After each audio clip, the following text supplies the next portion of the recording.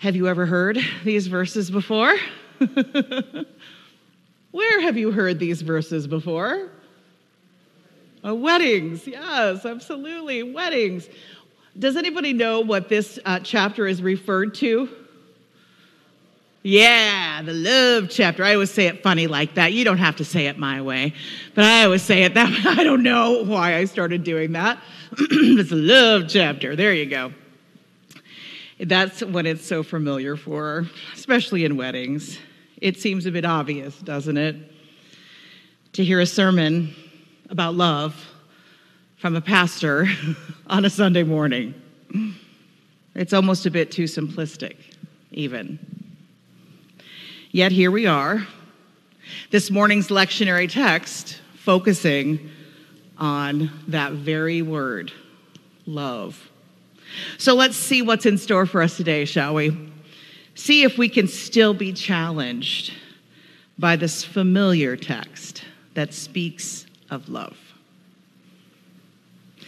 The familiar may bring lovely memories to us of weddings, of beautiful settings. I think of the last time I've spoken this in a service. It was a wedding not too long ago.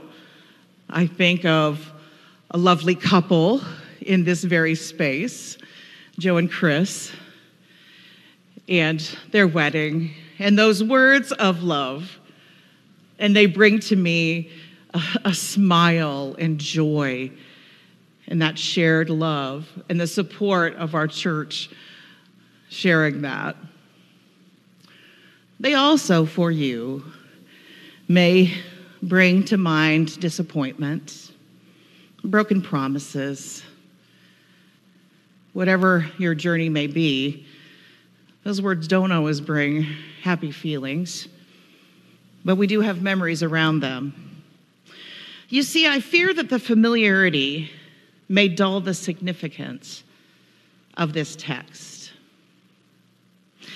Now, Paul is writing these words to give us a little context. He's writing these words about love to a conflicted church in Corinth. He's attempting, with these words of love, to bring peace,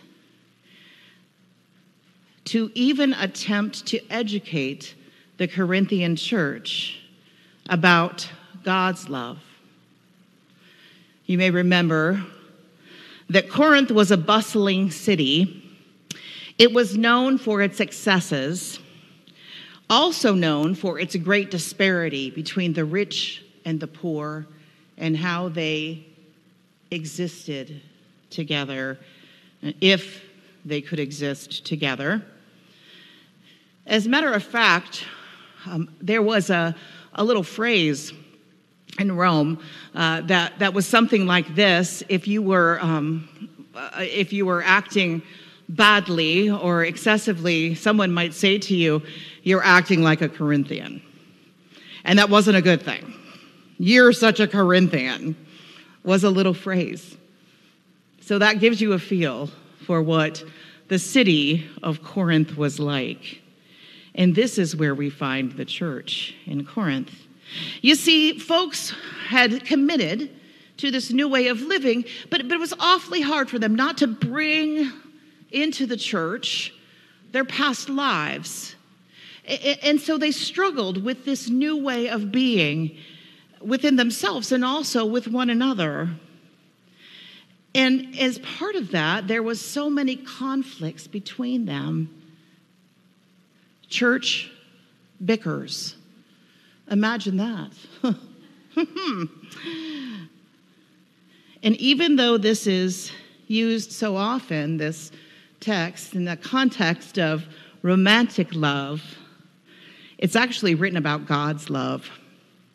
We talked about this at our Tuesday morning sermon starters, and I immediately thought of this in the context of romantic love, and I had to be reminded that this actually is not about that. Even though we use it that way so often, it's really talking about agape love. And every instance of the word love in this text, every single one is from the Greek word agape, which is God's love. Not the word eros, which is more of a romantic love.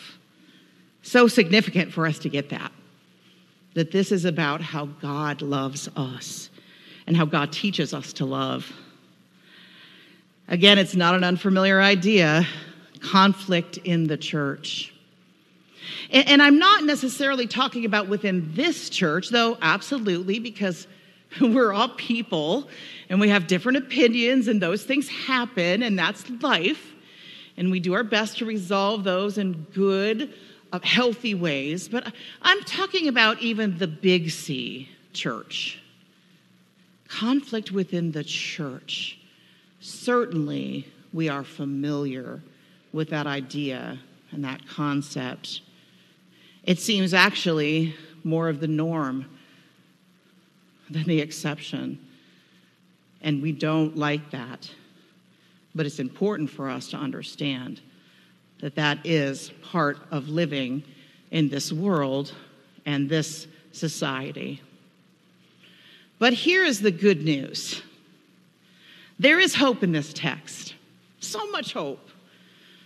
Because Paul's words, if we allow them to, can bring so much healing. I think of it this way. This text is a bit like a healing balm. I'm going to spell that so you understand what I just said. I did not say bomb. A healing balm, B-A-L-M. You know the idea of a healing balm? Oh, it's the idea of like something like a lovely lotion that eases our horribly dry, cracked skin. Like something, just a balm that washes over us, that brings comfort. Or I think of these words possibly like a really good cup of nice cold water on a hot, hot day.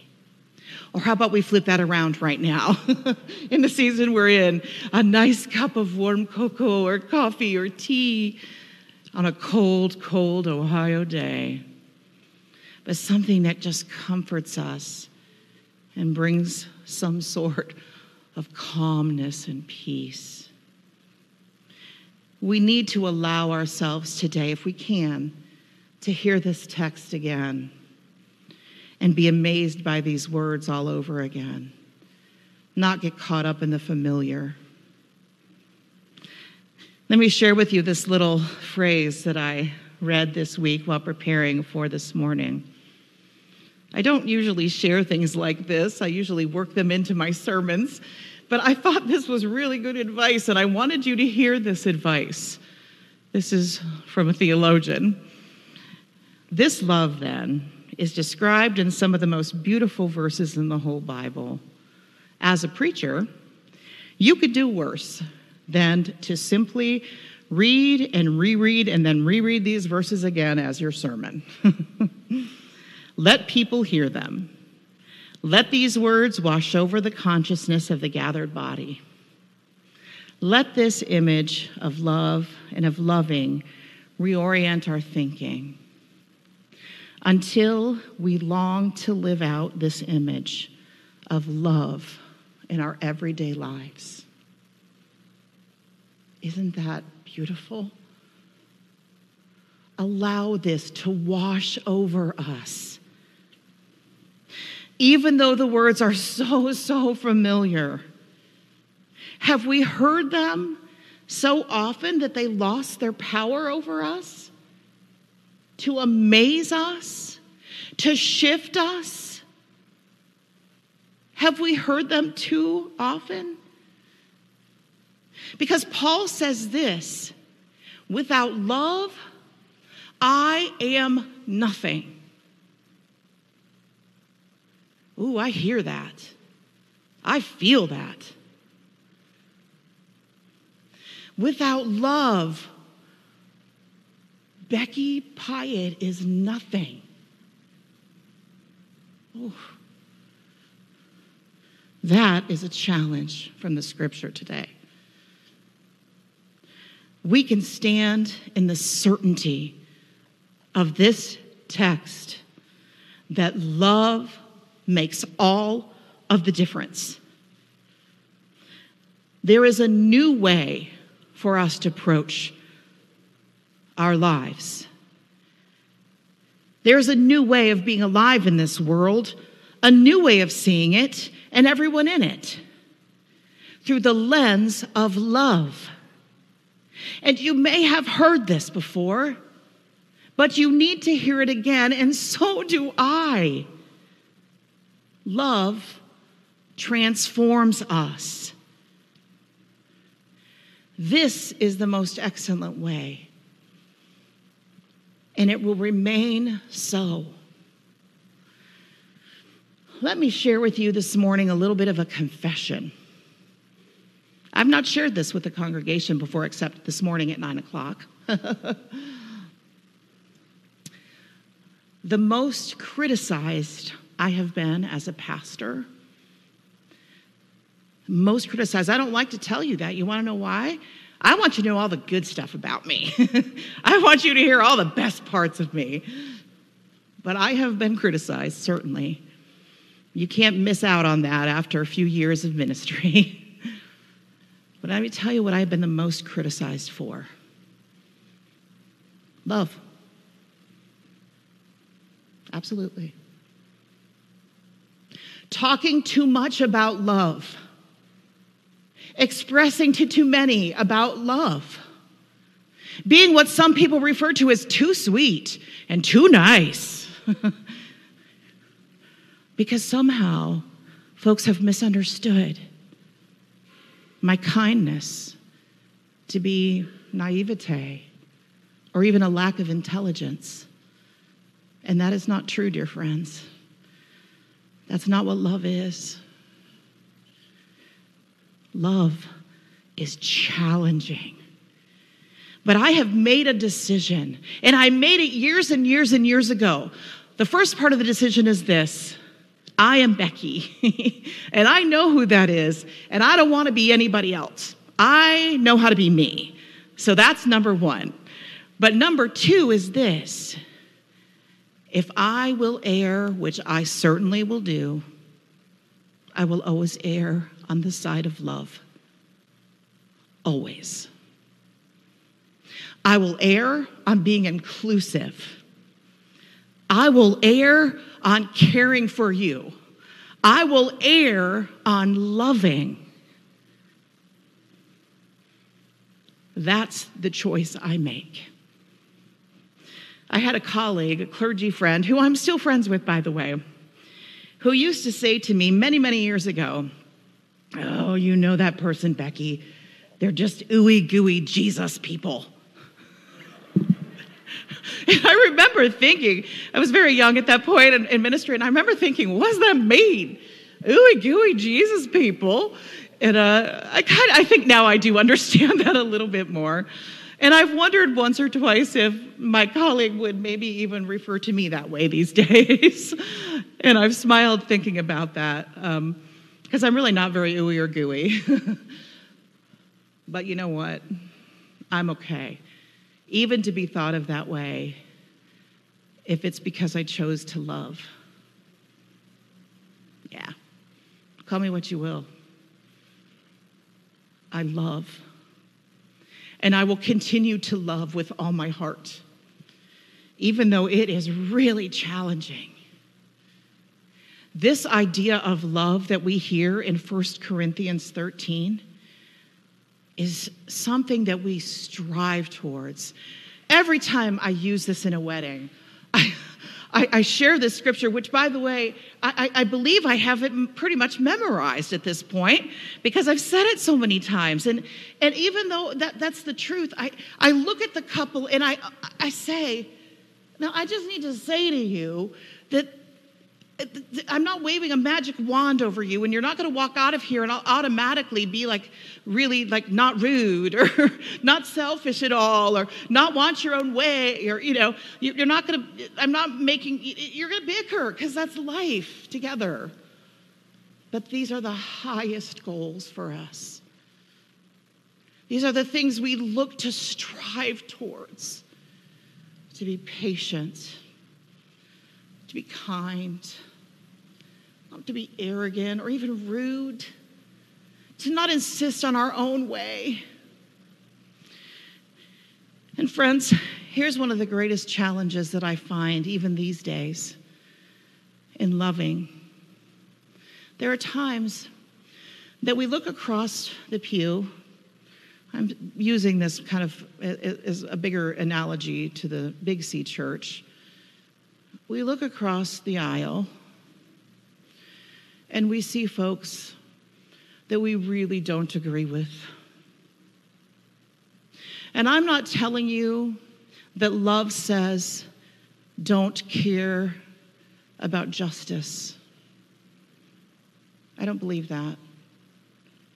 But love does say that I'm willing to sit down with you even though I disagree. If you're willing to sit down with me, and let's talk about it.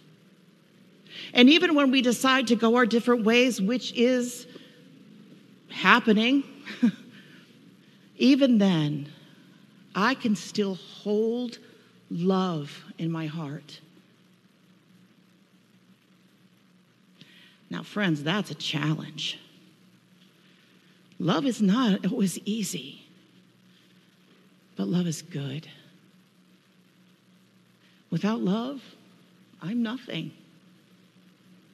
And so today is a challenging message. We thought maybe we were going to get off easy, right? Hearing a whole message about love today from 1 Corinthians. But this really, really challenges me, and I hope it challenges you. The last portion of this text says this: these three abide, faith, hope, and love. The greatest of these is love. So this is what I hope for you over the next week or 2 weeks or so. Take some time, will you, to do what the theologian that I shared with you, those words earlier, do what that theologian suggested. Listen to this text over again. One of the resources that I use regularly in preparing for sermons these days is I get online and I listen to the text out loud. It's just good practice. Because frankly, I can read it and I see certain things, but when I hear it, even though I've heard it over and over again, even though I haven't memorized, I still hear different things when I listen to it. And the Holy Spirit works in me in a different way. And so I encourage you, listen to these words again. Be reminded of love. The greatest of these is love. Thanks be to God. Amen.